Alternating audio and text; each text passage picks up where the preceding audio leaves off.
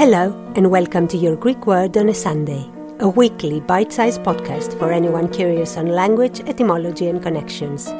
I am your host, Emanuela Lia, and wherever you are in the world, if you want to entertain your brain for a few minutes, this is the podcast for you. Let's go! Here is another word that remained more or less intact and travelled to England via Latin and Old French. However, this time it came specifically through religious texts, and all the words associated with it have this one as their root. Monos in both ancient and modern Greek means single. The infinitive is monazin, to leave alone. The place where a religious person would go to devote themselves to God is called the monasterion, monastery.